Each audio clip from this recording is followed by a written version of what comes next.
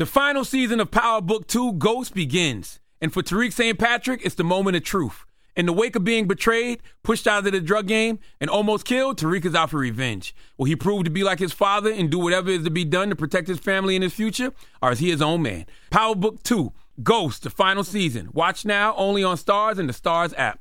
Black Tech Green Money isn't just about telling the stories of successful Black entrepreneurs. It's also about giving actionable and wealth-building strategies that help you protect the future of our communities. That's why we're pleased to be supported by State Farm Insurance. State Farm also believes that we must invest in our communities to achieve economic growth by sponsoring programs like the ACT-SO, which rewards high school students for their academic achievements. State Farm believes that being better neighbors creates better communities.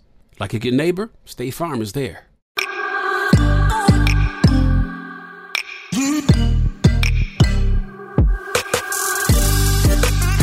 Happy Mess. Celebrate your magic in the middle of life's messes. Hot Happy Mess. I'm Zuri Hall, and this is Hot Happy Mess. Oh, shoot.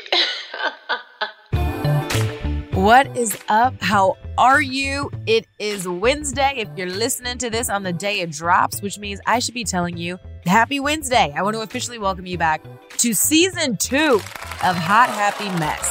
I am Zuri Hall. I've got some really exciting episodes coming your way. You're going to love them. We have been banking and batching episodes like a freaking pro. All right. We're not new to this podcast game anymore. We're true to it. From crypto to motherhood, to plastic surgery, to dealing with boys, and so much more. We're talking about it all. And so many of you loved my bonus episode that I dropped at the start of this year, which was really just me opening up, having a heart-to-heart with you, keeping it real about what I'm learning, where I am in love and in life and in relationship, and just kind of the energy that I am on in 2022 and beyond. The bonus episode is called Secrets to a Joyful Life. It really resonated with you. If you haven't heard that episode yet, go back and listen. It's episode 53, Get Your Life. I really think you're going to enjoy it. It was the most honest and transparent and just vulnerable I've been in a little while. And it's a solo episode, so it's just you and me heart to heart. And I have really put some things in perspective over the last few months, especially. And I have learned some lessons that I am now actively applying in my life. And just to really briefly touch on it, I go into what self-love really is and this idea that I'm just now sitting with of self-abandonment and self-abuse. And what is that really? And what does that mean? And how do we do it to ourselves without even realizing it sometimes? It's one thing to talk about self-love, but it's another thing entirely to be able to recognize the signs of self-abandonment. And I was flabbergasted, shocked, shook to realize some of the ways that I was abandoning myself without even realizing it until I went to this awesome restorative, meditative sort of kumbaya retreat in Carlsbad, California over New Year's Eve. And it was awesome. So go check out episode 53. I think you're really going to like it. Let me know what you think. In the meantime, if you're here today, I'm assuming it's for today's episode. Get excited. I think it's the right time for this episode as we are closing out Women's History Month. Technically, it's the second to last day, but c'est la vie. We are talking to the wonderful Morgan DeBaun about all things entrepreneurship, about what it means to be a Black woman in this space, particularly the tech space. And she's just really killing it. And I'm really excited for you to kind of get an understanding of how she has created the life and the career and the success that she's created, and also how she avoids burnout, what she sees for the future of her industry, why you should care about the future of this industry, because you should. You are not going to want to miss that. But first, let me give you a quick life update. What is going on in the world of moi? Lola is pretty much house trained. You guys have been getting the updates on the puppy. The toy golden doodle is not peeing and shitting everywhere like she was. It was such a source of anxiety for me. Honestly, that might be an episode that we need, just like unpacking the anxiety that comes with a young dog that is occasionally unattended in your living room, bedroom, and or other areas that have a lot of ivory cream and white tone furniture and fabrics. But we're out of that phase. Thank God. He is good all the time. She is running around, a total spaz in the most adorable way. She is 100% sleeping on the bed, which I said she wasn't going to do, but I mean, it's Lola. So yeah, things are good with the puppy. House renovations are basically done. I will update y'all on that later because I'm excited to jump into some business. You know, every now and then we love to sit down with an entrepreneur, a woman who is killing it in the world of finance or business. And you are absolutely going to love this conversation that we're about to have today with Morgan. We're talking about finding peace and living in your purpose. I am all about living on purpose these days, especially, which is something that I talked about in my first episode of the year for 2022. Purpose is my word for the year, and that means living intentionally. That means walking in my purpose, waking up and living life on purpose, not just letting life happen to me. And for so many of you, and certainly for Morgan DeBond, that includes your career, whether it be a business or a startup or a side hustle. So she is going to be sharing that journey. We'll get into it more in just a second here.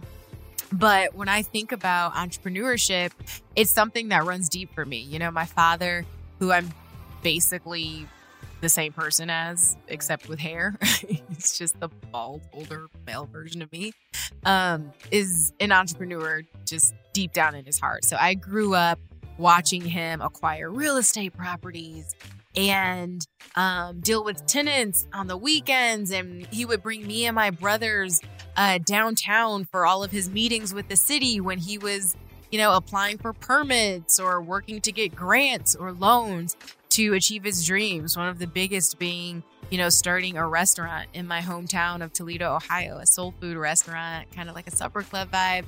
And that was always a dream of his. It's one he's still working on. And I'm excited to, you know, hopefully try to support that however I can.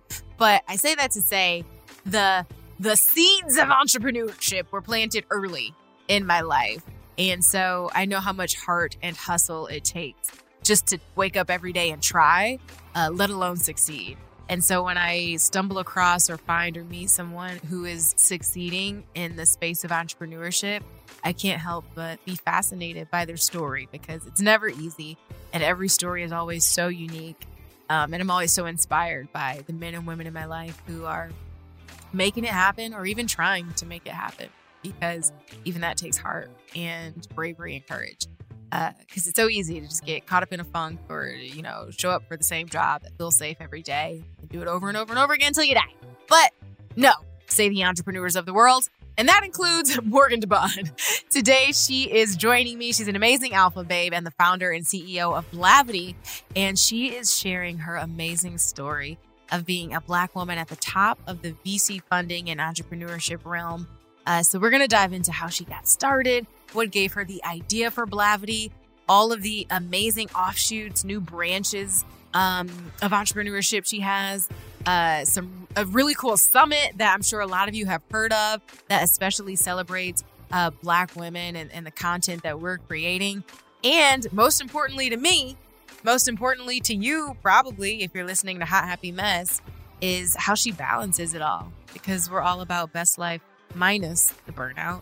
And it is easy to get burnt out just getting through the 9-to-5 grind. So, you know, it must be easy to get burnt out when you're, you know, creating something from scratch.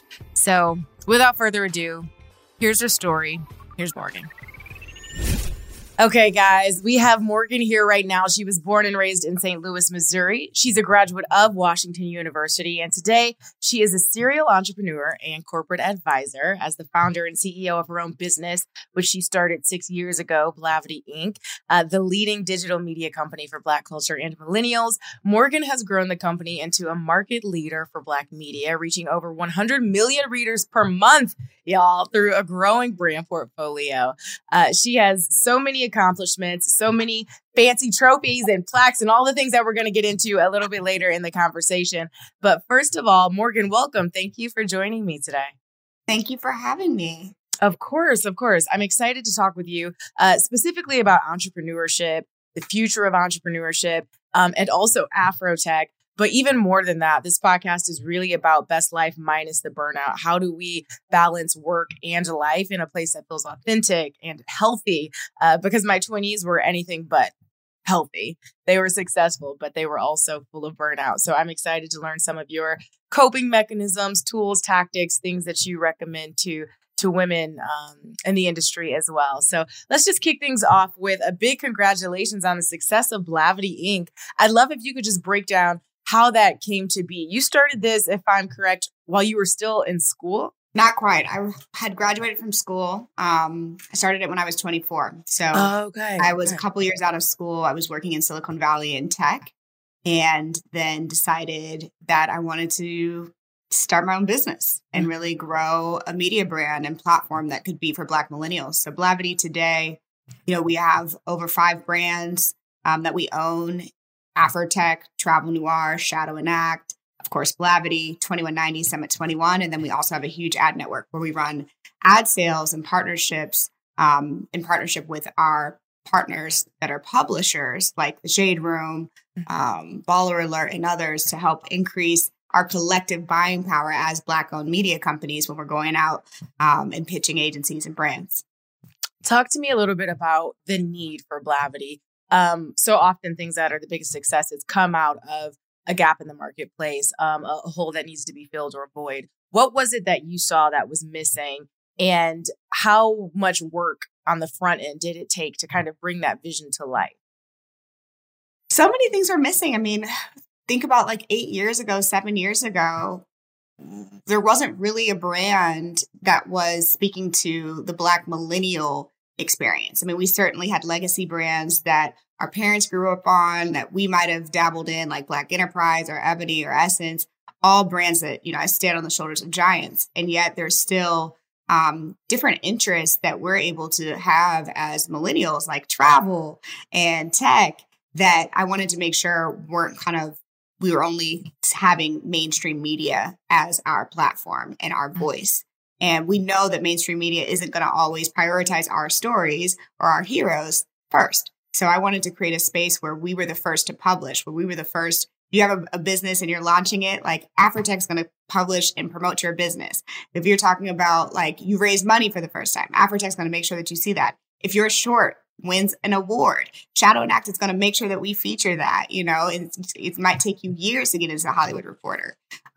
So I think that it was necessary for us to have a really big vision. Now it all makes sense. But when I was starting, people thought I was nuts. Yeah. They always do. That's really how you know you're on the right track. When someone is like, wait, you're doing too much, you're doing just enough. Yeah, they're like, she's not focused. This was the feedback from investors. She's very ambitious. She's not focused. She's a shark.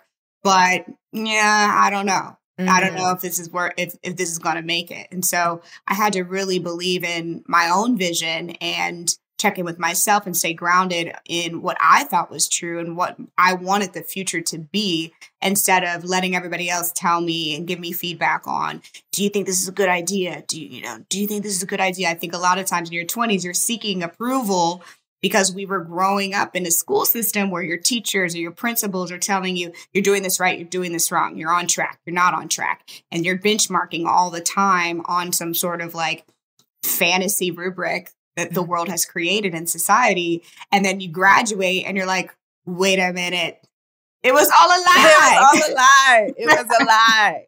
When I was turning 30 is when I got to the point where I just stopped caring what other people thought, in a really good way. I mean that positively. Your 20s, as you mentioned, are so much about seeking approval and affirmations from our role models and people that we want to emulate. And then I just stopped caring because it was too exhausting and it was too tiring. And half the time, the people that I was seeking approval from didn't even really get my vision until it had already been executed. So I just got to the point where I was like, no one has to get it except for me, because no one has to execute it except for me. So I love hearing you say that, because obviously it paid off tenfold. You have this amazing empire that you're growing now. I'm curious to know, what did it look like team building around that? Because using discernment, finding the people who do get it, and building the infrastructure to execute a vision, it takes more than one person. How did you discern who the right people were to add to that team so early on? Yeah, I mean, my success was certainly accelerated because I had an incredible group of people that I was working with every day. I started the business with my co-founders, Jonathan, Jeff, and Aaron. We all went to college together at WashU in St. Louis. And so I had a group of guys that I was really, I'd been through things with because we went to college together, right? So we already had built up some trust. We had built up some communication strength. We knew who we were at that time. And so it was great to be able to start the business alongside of them. And then, there's a difference between starting a business and then scaling it, right? And after a couple of years, once we started to really get traction, we had big conferences and big clients, a lot of money in, a lot of money out, then you start to need to really bring in other senior executives who have experience. And that was a challenge, I think, for me. I viewed, and again, this is like early mid-20s, right? I viewed my shortcomings as a failure, like my shortcomings in skills or experience as a limitation, instead of acknowledging that it was impossible for me to be the best possible CEO in the world at the age of 27, and then going and finding the people who can offset those weaknesses that I have. Right. And those are the things that I've had to learn along the way. And I'm grateful now that I have an incredible operating team that I work with on a day-to-day basis that can lead things like finance, that can lead things like our content strategy, and actually make sure that we're able to operate with the level of excellence that we started off with. And so, I think in your 20s, you have to just figure out what you're good at. You really do. And I know we're going to talk about burnout, but I think part of it is we got to go hard in the paint so that you can really push your limits in your 20s. And then you just got to know when to stop. That's what I see people not know how to do. Yeah. And that's the thing, right? You kind of have to put in the time on the front end so that you can enjoy coasting later. And so I love that you brought that up. I'm curious, when was the point that you realized, okay, I've been putting in the work, I've been grinding, I think we might be onto something. I think it might be time to just take the foot off the gas and coast for a second. Girl, I don't know that I'm even coasting for real yet. You're like, no, it's still happening. I have cash. Yeah. I'm not broke anymore. I think, I didn't pay myself a salary for the first 3 years of the business. I was living in the office. We had an office on one side of Artist Loft in downtown LA, and my bedroom was on the other side, so I was really in the mud building with the team, shoulder to shoulder for years. So it wasn't until I would say maybe year 2 or 3 of Afrotech, was year 4 of business, did we start to have enough wiggle room to really, for me to be able to take a look up and say okay, where are we? Where do I want to be? Am I just moving with the momentum of the world and the energy versus doing things intentionally for the business and for myself? I'd formed a board for the first time. I had raised over $10 million at that point. So I had a lot of money to make decisions with, and also a lot more bills, right? So I think at the end of the day, I was seeking feedback and advice. I hired an executive coach, and I really had to get outside folks involved in advising me through the next phase of growth so that we could get out of the growing pains as fast as possible of scaling a business. Yeah. I love hearing you say that even with the $10 million raised, you were in the trenches, 3 years without a salary. Any successful entrepreneur, successful CEO who I'm friends with, who I've spoken with, people are so surprised at how long they actively chose to grind it out, did not cut that check to put into their personal checking account because they saw the larger vision and they were willing to sacrifice. In this day and age, it's so easy to get caught up in the boss babe mentality, the quote unquote CEO, whatever that means. But so few people are willing to put in that work for an amount of time that is sustainable when it comes to building a business that can actually, outlive you potentially. But it seems very much that that's the type of enterprise that you're building here. You talked about raising $10 million in those early years. I want to talk a little bit about VC funding. For those who are thinking about getting into the space, for those who are potentially scaling, You do coaching yourself also. Did I see that on your website? Yes. Every year, every quarter, I take a small group of typically Black entrepreneurs and help them figure out how to avoid all the mistakes that I've made. So helping them scale their teams, hire their first set of employees, and grow their revenue. Okay. And how important would you say that a coach is? You talked about the fact that you hired an executive coach. I think I'm about to hire my first one ever. One of my closest friends works in this space, and I've seen what her having a coach has done for her. How important is that? And at what point do you think someone needs a coach to kind of push them to that next level? I think if you want to do something that you're a first-time founder, you're a first-time entrepreneur, if you don't have the network where there's a lot of people in your family or from your school, your community that are at that height, at the level that you want to be, if you're at the top of your class and you're looking around, you're like, oh, wait, I'm doing the best in my little group right here. Mm-hmm. Okay, it's probably time to get a coach or an advisor. And, I think the other part that's really important around advisors and coaches or a mentor, it just depends on what industry, and everybody calls it a little bit something different. You want somebody who's already done what you're about to do. So a lot of times, especially in this world of Clubhouse and all this stuff, it's like people out here selling coaching packages and programs, but they've never done the thing that they're coaching you on. Girl. They're just making all this money coaching you and being a coach of coaches. Listen, this is okay. I'm I don't even want to go there. I don't even want to, because I do not want to go there because I have so many thoughts about it.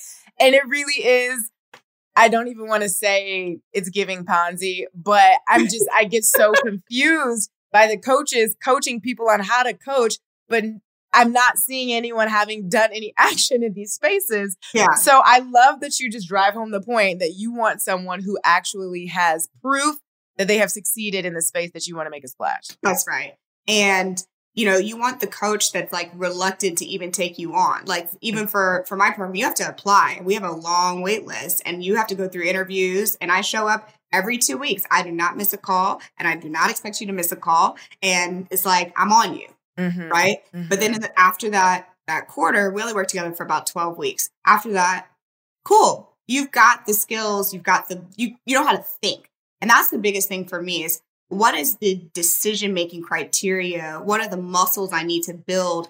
How do I think through my problems? Mm-hmm. And is it me, or is it the stage of business that I'm in? So many times in the early days, I took everything personally. I thought it was me. When I was getting bad feedback from my team, when people were resigning, when things were tough, when we were getting negative feedback from our audience, they didn't like some of the content choices we were making, I thought it was me. I took it very personal. Well, it turns out it was actually, for some of it was me, which people needed to hold me accountable. Yeah. But also it was the phase of business in which we were in. It was the rate that we were growing. And so any business growing that fast at that stage is going to make mistakes. And so it's not just a me thing, it's a world thing. And I think having an advisor and a coach through those moments, especially in your 20s when you're still really figuring it out, is such an important investment. But also you have to do therapy, right? So it's, I do both, yeah, right? Yeah. And they're for different purposes. But I think as a solo founder, if you are a solo founder, or if you don't have those co-founders, those business partners, you probably need emotional support and then also business advice. The final season of Power Book 2 Ghost is here, and no one's future is safe. After surviving a hit on her life, Monet, played brilliantly by Mary J. Blige, has to reckon with what led her to almost lose everything and to atone for the life she has forced her children to live. And on the other side of the coin, Davis, portrayed by the multi-talented Method Man, is suspended and on the verge of losing his law license. Desperate to survive, he fully embraces the criminal underbelly of his enterprise and finds himself working for both sides, loyal to whichever one benefits him most. And then, of course, there's Tariq, who finds himself at rock bottom and facing threats from every angle. With his future in the game in serious doubt and his family's safety on the line, will he lean into the St. Patrick name and do whatever has to be done to get back on top? Like father, like son. Power Book 2 Ghost, the final season. Watch now, only on Stars and the Stars app. There are moments in life that are so special that you have to capture them and save them forever. They are one of those once-in-a-lifetime events, like your baby's first steps, the first time you bring your family pet home, or your daughter's first dance performance. With iPhone 15 Pro, more storage means you don't have to delete anything that could become a lasting memory one day. And it's important to be able to share these moments with family members who weren't there to see them in person. Store more, share more. Connect with iPhone 15 Pro on AT&T. Get iPhone 15 Pro on AT&T and get an iPad and Apple Watch for 99 cents per month each. AT&T. Connecting changes everything. Limited time offer. Requires 0% APR 36-month agreement on each. Well-qualified customers. Other terms and restrictions apply. See att.com/iPhone for details. I talk so much about mental health and mental wellness, and yet that is a very different thing than executive coaching. And so I'm realizing that's the void that I need to fill, right? Like, I love my therapist. I'm in it. I can't wait to talk about it. She's like, girl, okay, give me like 5 seconds to just process all the goodies that you've dropped in the first 5 minutes of session. But now it's like, okay, professionally, what does that look like? How do I have someone pushing me and holding me accountable? So I love that you differentiate between those two things. One of your biggest successes, Afrotech. I'd love to just talk a little bit more about that. The platform, the event has expanded so beautifully. Tell us exactly what it is and what your goal is with Afrotech. Yeah, so we started Afrotech, I think, again, year 2 of business for Blavity. And Blavity Inc. owns Afrotech. Sometimes people don't realize that. I intentionally didn't want everybody to know that Blavity owned everything so that we could grow and scale without all the eyeballs. Right. But now I'm like, hey, surprise, we own it.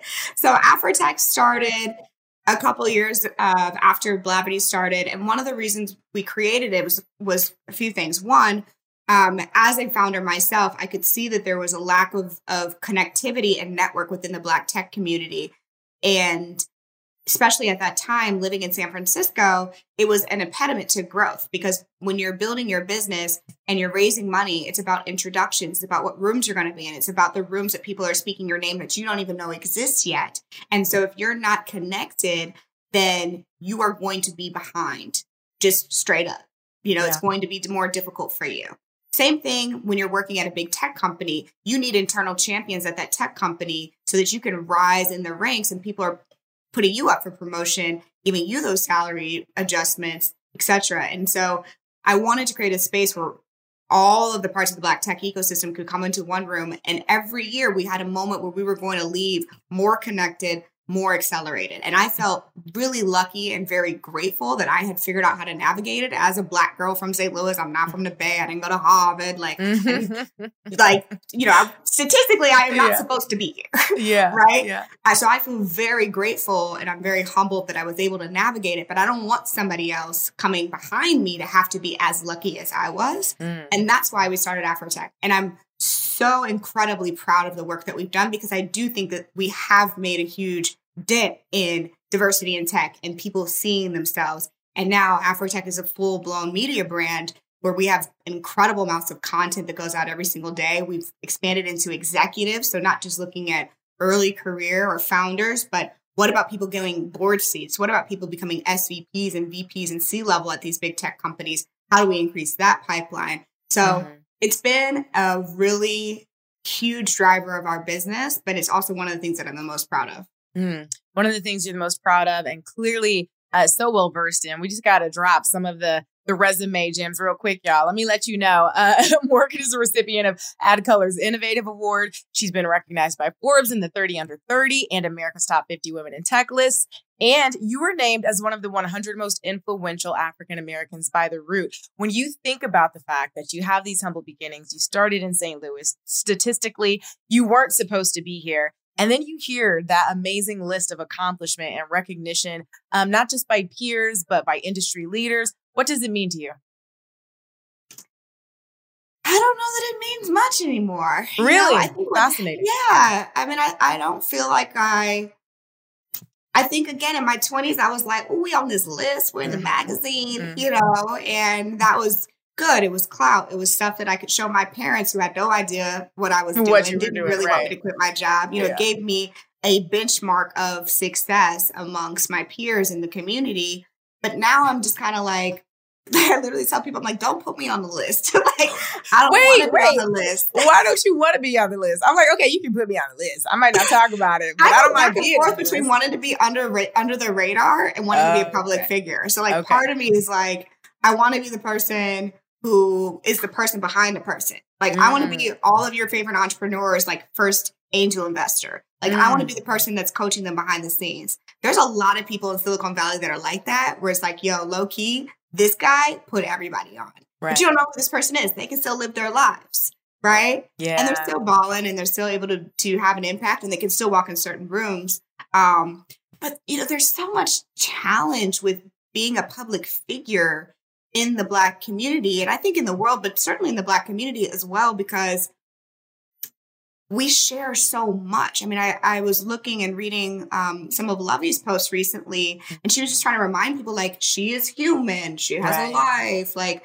you are not entitled to her time. And Myleik talks about this a lot, and I'm struggling with how open I want to be. But I also see that the more that I am open, the more that I share my life and the things behind the scenes, and not just the picture perfect CEO, the more that I am encouraging and inspiring that next generation of entrepreneurs, and particularly Black women entrepreneurs, to live in their truth and go after it. Right.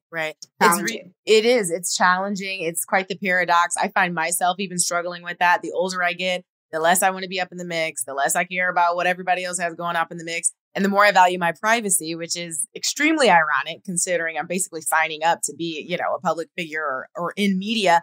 But in this day and age, everyone is, right? We all have our personal brands. We all have the opportunity to be a public figure in some sense. And oftentimes it's encouraged for us to build our business. I want to know who the face of the company is. I want to know who the founder is. And I want to know if I vibe with her. I want to know if our core values resonate. But that makes it increasingly difficult to maintain privacy or, kind of separate our private self from this public person that we offer up to the world, low key for crucifixion sometimes. As you walk that journey and figure out what feels good to you, what sort of reflection do you do? What do you ask yourself when trying to figure out how far you want to go, how much you want to share, what boundaries you refuse to cave on when it comes to protecting your peace while building a business? What I've learned to do is just go with the ebbs and flows of the business. So the ebbs and flows of the business go with me. It just depends on the day. But like, say, for example, we're going to launch a new event series, or we've got a new project that the team has been super heads down on, and I want to make sure that I signal boost it. I use my huge platform on my personal brand to be able to drive attention and traffic and audience growth for my company. So I might get louder, more frequent during times in which we're launching. So, always a couple weeks before Afrotech, you're going to see me on Instagram every day, on LinkedIn all the time, because I'm driving awareness for the business. So I've tried to contain it with a goal that is tied to a metric or an impact that's really important to me. So right now I'm focused on the holidays and Black spending. So I'm promoting more and more Black entrepreneurs, Black small business owners, so that people can circulate the Black dollar. That's important to me. Come January 2nd, I'm out. Y'all not gonna hear from me. Right. Yeah. So I think that I've learned when to turn it up and turn it down. Yeah. And then also to do more high quality pieces of content. So I'm looking into and building out my video strategy so that I can batch things, so that it's not, I'm still connected, but it's not like, good morning, everybody. Here's what I ate for breakfast today. Like in real time. No, I'm done with that. Listen, when I realized that every time a piece of food even almost landed at my table, I was just pulling the phone. I'm like, why the hell am I even wanting to take a picture of this at this point? We've become so conditioned to just share the most mundane things. And at this point, I'm starting to opt out slowly but surely. I hear you, but I ask people, I survey my audience all the time. What do you guys want to see? We want to see what your day looks like. We want to see what you're eating. Exactly. Really? You want to see what my workouts are? It's not you. Exactly. I'm sweating just like you. I promise. I promise. That's all that's happening. As a Black woman in tech, I'm curious to know your thoughts on cryptocurrency, on Bitcoin specifically. I've been casually in the space for about 4 years, probably 4 years investing. Okay, we got money now then. Oh, we working. I am doing an entire series on this. I so believe in it as an opportunity for stored value. When I think about inflation, when I think about where we are economically speaking, I mean, it really is a beautiful opportunity for equity. socioeconomically speaking, in a way that we, particularly, I'm speaking about Black people in America, have not had the opportunity to build wealth or even store our wealth or the money that we do have. I was taught cash under the mattress. I want it where I can see it. And it's so heartbreaking to realize for the first time, they played us. They played us. So talk to me a little bit about your perspective on cryptocurrency, where you stand on that, and if you do encourage people to invest. Yeah. So, I've been investing in the stock market since I was 13 years old. So I've always been a advocate of owning a piece of companies and products that you are a consumer of. And so, buying stocks like Apple, Netflix, Tesla, products, again, that I use on a regular basis. I don't have a Tesla, but if I wanted a car, I would have a Tesla. And so I think for crypto, it's very similar. If you just take that methodology and you apply it to today and the future products of tomorrow, if you want to buy potentially NFTs, or you're going to participate in a DAO, or you're going to be a part of Web 3.0, if you're going to be in Roblox using, RoboCoins or whatever it's called, whatever their crypto is called, if you're going to be a participant and a consumer of Web 3.0, which is the metaverse, which is everything that everybody's talking about right now. Web 2.0 is Zoom, right? Instagram, Facebook. Web 3.0 is metaverses, is crypto, it's NFTs, it's DAOs. And so if you're going to be a participant and a consumer of, then it would behoove you to perhaps own a piece of it. And there's a lot of different ways to do it. Bitcoin, Ethereum, Solana, all of these are different parts of the ecosystem. Things are built on tops of blockchains, and depending on what you're interested in or what you think is going to grow fast, you might want to invest in the infrastructure of that space. And Bitcoin as a currency is part of the infrastructure of Web 3.0. And I think what's important is to just start. You can open an account on Public, which is a company I angel invested in. You can go buy public apps. You can get an app store, Android, etc. You can buy crypto just like on Robinhood or on Coinbase, and you can just buy a fraction of a piece. You don't have to buy the whole share, which is, I think, around $50,000 right now. You can get a fraction, put $500 in it, and watch it grow. If you had done that 4 years ago, we'd be eating. Don't even get me started on some of the things that I almost hit buy on. I think we all have those stories, right? My best friend lives to talk about how she had the opportunity to buy a Tesla when it was something crazy, $17 a share or something wild. Right. It's like, okay, but you didn't though. All right. So we got to just process that loss and move past the trauma. Okay. I love how you broke that down. The metaverse is fascinating to me. Web 3.0 is something that I've been digging into, and also I'm fascinated by decentralization, just this idea that it's kind of a wild, wild west, which can be very scary, but also extremely empowering. And also that as content creators, this new 3.0 version of our web experience just might allow us to own any content we share, right? When we think about the Instagrams and the Facebooks of the world, for the longest, we were just convinced to create and share without anything necessarily going back into our pocket. So the idea that the only way you would have gotten to be able to own a piece of the fact that you're building this platform would be buy the stock in Twitter, buy the stock in Instagram. Yeah. But that's so far removed from the value that you're potentially driving for that platform. And so, just to break it down, just one more beat for those who are still like, I still don't understand what I'm supposed to do. If you're a creator, let's say you're a musician, and you are releasing your first single, and this is early days, you only have like a couple hundred fans, your friends in them, maybe their friends, you're only a couple people out from your network. They could buy an NFT of your song. They could buy the song, which means that then when that song blows up in 5 years, because it was your first hit, then they're going to be able to get paid royalties. Now you're able to reward those early adopters. What if the people who were early adopters of Instagram had owned a piece of Instagram? What if the early adopters of TikTok and Musical.ly, previously, prior to TikTok, Musical.ly, owned a piece of Musical.ly? What if the dancers who created all the dances on TikTok owned their dance? Right. Right? And that is the power of the decentralization and organized the way that Web 3.0 is moving and the way that we as a culture, as a youth culture, are pushing against these bullshit, like patriarchal, some random white man, some other foreign place who owns everything or is the financier of everything that we don't even know. Like, who owns the buildings that we all live in the apartment building? Like, we need to think about every single thing that you consume, somebody owns it. Right. And it's a mindset shift, I think, as a culture that we are embarking on. And it's really, really exciting. And it's so early. Yes. Like, there's a lot of scams. There's a lot of fraud. That's how early it is, when it's like, we don't even really have rules for this. And also the point of it is that there are no rules. And so it's a fascinating thing that's happening right now. And I just really, really encourage Black folks to just jump in, like, just join the Discord, find somebody on Twitter, follow these people on Instagram, like, just start to immerse yourself in the vocabulary and in the culture.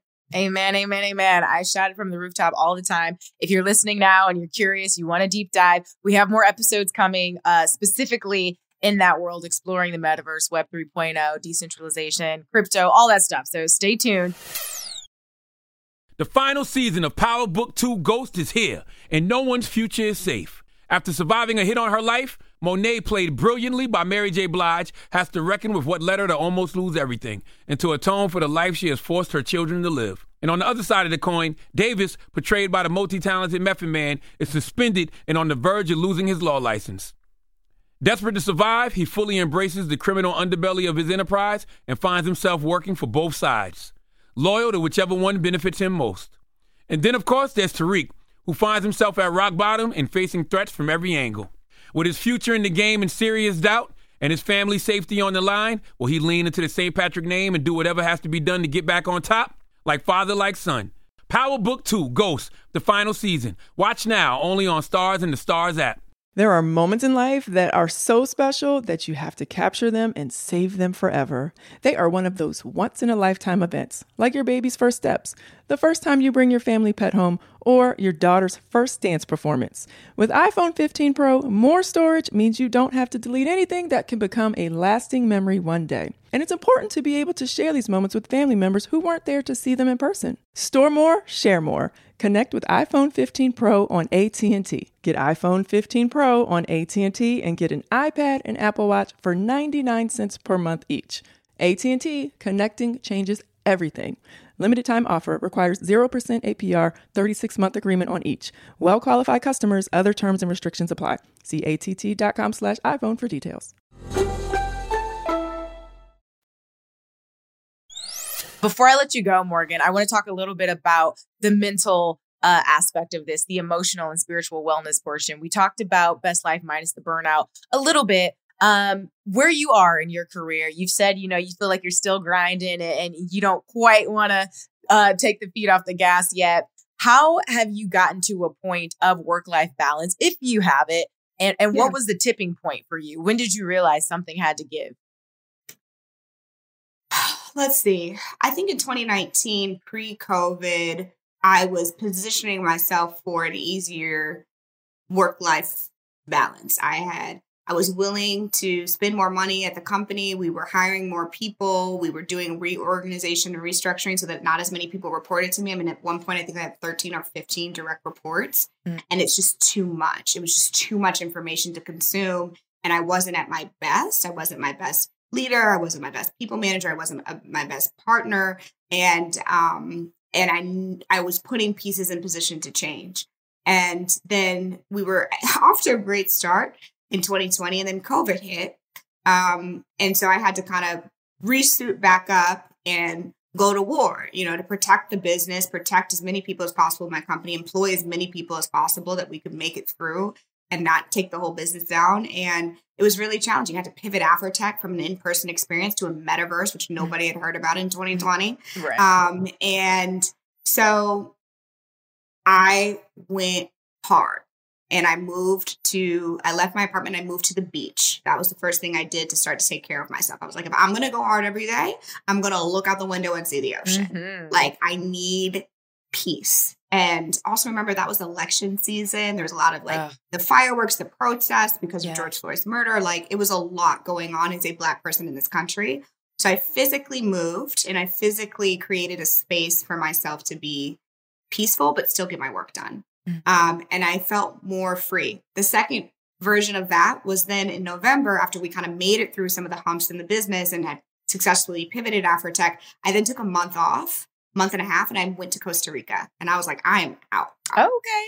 Took 2 of my girls, we kicked it, we prayed, we danced, we drank, we did all the Costa Rican things. All the Costa Rican Wait, for a month and a half. Yes. Oh, I love that for you. It was great. I mean, I did work still, but it's still different when you're like in Costa Rica vibing and vegan food and all the things. And then I was like, this feels so good. And I made the decision while I was in Costa Rica, I'm moving. I'm leaving LA entirely. I got out of my lease. My grandmother had passed because of COVID. And so I wanted to be closer to my family.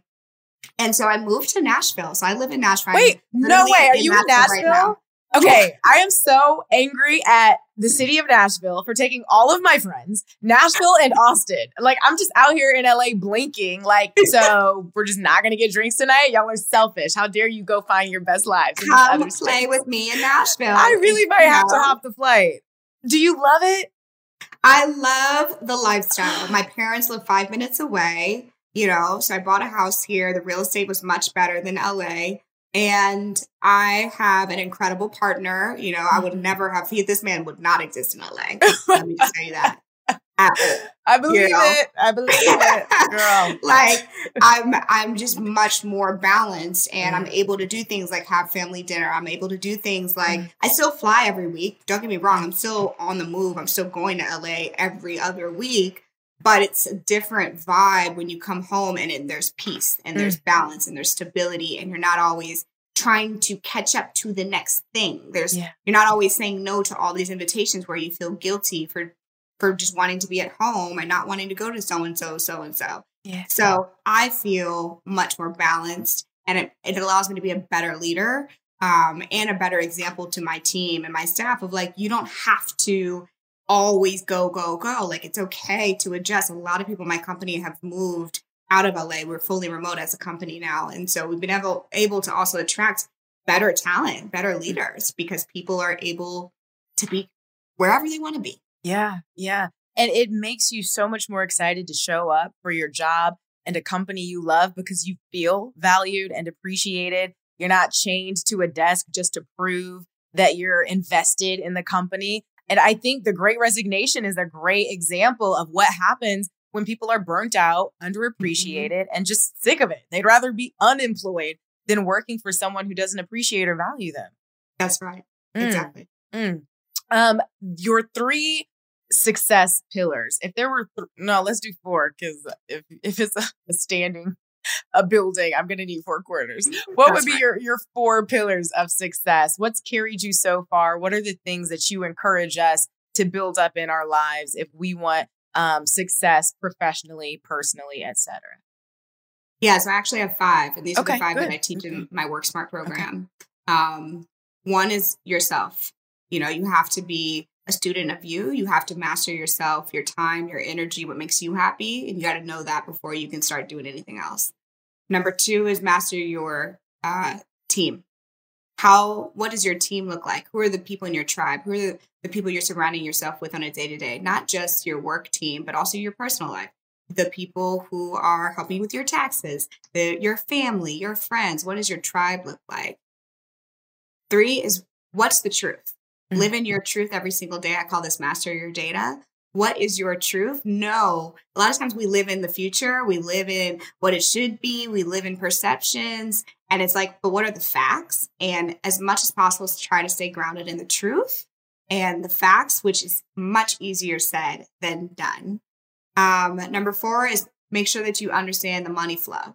Okay. Master your revenue, your income. You got to know what's coming in and coming out. If you want to be successful as an entrepreneur, as an ambitious woman, especially as an ambitious Black woman in this world, you have to be organized about your finances and you have to understand how your money is coming in and out and what you should be investing in. And then last but not least is always be a student of growth. Like always be learning, always focused on how you can get to faster decision making, faster failure. Failure is a part of the process. And so the key is to just, what are the insights? What are the learnings? What are the things I'm going to adjust so I can move forward? You know, there's no such thing as a bad outcome. There's only just opportunities for you to grow and move to the next phase. I love it. I love it. I love it. If people want to get in contact with you, well, she's busy, y'all, but if y'all want, if they want to learn, involve themselves in one of your courses or get coaching, you also have a productivity challenge via your podcast. Just let us know a little bit about how we can get some more of these gems from you, Morgan. Yeah, you can check out my podcast, which I do occasionally, but mostly every other week. The Work Smart Advisor podcast. You can sign up for my newsletter on morgandebon.com. I send out newsletters all the time with just tips and articles and books I'm reading and random things. And then I think Instagram's probably the biggest platform where I'm like the most active. Twitter's kind of boring now. So probably Instagram if you want to see the behind the scenes full 360 of my life. Morgan, thank you so much. This is an amazing conversation. I'm going to let you know when I land in Nashville because I'll be there looking for all my friends. I'm going to do an event next year, so I'll give you a reason to come. Okay, I love it. I am there. So good, right? Such an enlightening, such an empowering conversation. Love, love, love everything that Morgan said. So thank you again to her for sharing her knowledge and her expertise. And I hope you are feeling a little bit more inspired. We've talked about side hustles. If you're interested in starting yours and you haven't listened to that episode, you can go back in the Hot Happy Mess archives and check out the episode on starting a side hustle. We've got one on taxes and business, especially if you've got a day job and a side hustle, so we can keep you out of prison because no one wants to go there, right? That's not fun. So I've been told. Cannot confirm. But again, thank you to Morgan for joining Hot Happy Mess this week. And I will certainly be making my way down south very soon, y'all. We're headed to Nashville. If the invitation is coming, I'm getting on the plane because Lord knows any excuse to get out of Dodge and go turn up somewhere different is an excuse that I will take. So stay tuned. We've got more episodes every Wednesday. That's right. We're switching days. It's no longer a Monday moment. It's a Wednesday moment. Wind down Wednesday. So now we have an excuse to be halfway too tipsy while listening to Happy Mess. So every Wednesday is a new episode. And I want you to tell your story. You know, we have our Real Woman, Real Story segments. So if you've got a wild confession, if you have some Ask Zuri questions that you need to submit, if you're just dope and amazing and something unbelievable has happened to you or you're in the middle of that, hit me up. Submit your story, submit your confession, submit your question. You can do it on hothappymess.com. You can slide in my DMs at Zuri Hall or at Hot Happy Mess. But we're all about celebrating you and your stories and real women. So hit me up. Can't wait to share it. Before we go, y'all already know what the deal is. The love language of Hot Happy Mess is words of affirmation, aka reviews. So if you want to be a real one, go leave a rating really quickly on Spotify or on Apple Podcasts. Give your girl 5 stars and just like a sentence, maybe 2 sentences, or as many sentences as you want. Honestly, I don't care as long as they're generally positive. We've actually got a review from a listener right now. This is at Geraldine M. She says, everything you need to hear. I really like listening to this podcast as I can definitely relate to all of the topics Zuri and her guests discuss. I feel like she asks the questions that I'm wanting to ask, but just don't know how. The group chat stories are not to be missed as well. Geraldine, I'm so glad that you're loving the episodes, especially the group chat moments. Y'all know those are my real life besties, and I'm so grateful that they get to kick it with us. We are going to be bringing them out way more this year, so stay tuned for all the crazy, wild OMG stories. But in the meantime, thank you for supporting. Leave that review on iTunes. It is the easiest and free way to support Hot Happy Mess so we can grow to infinity and beyond. Share this episode with a friend if you loved it. And I will talk to you next Wednesday. But you can talk to me in the DMs in the meantime if you want. Follow me on Insta at Zuri Hall, ZURIHALL, or at Hot Happy Mess. And I'll see you next Wednesday. Bye. This episode is supported by FX's Clipped, The scandalous story of the 2014 Clippers owner's racist remarks captured on tape and heard around the world. The series charts the tape's impact on a dysfunctional basketball organization striving to win against their reputation as the most cursed team in the league. Starring Lawrence Fishburne, Jackie Weaver, Cleopatra Coleman, and Ed O'Neill. FX's Clipped. Now streaming only on Hulu.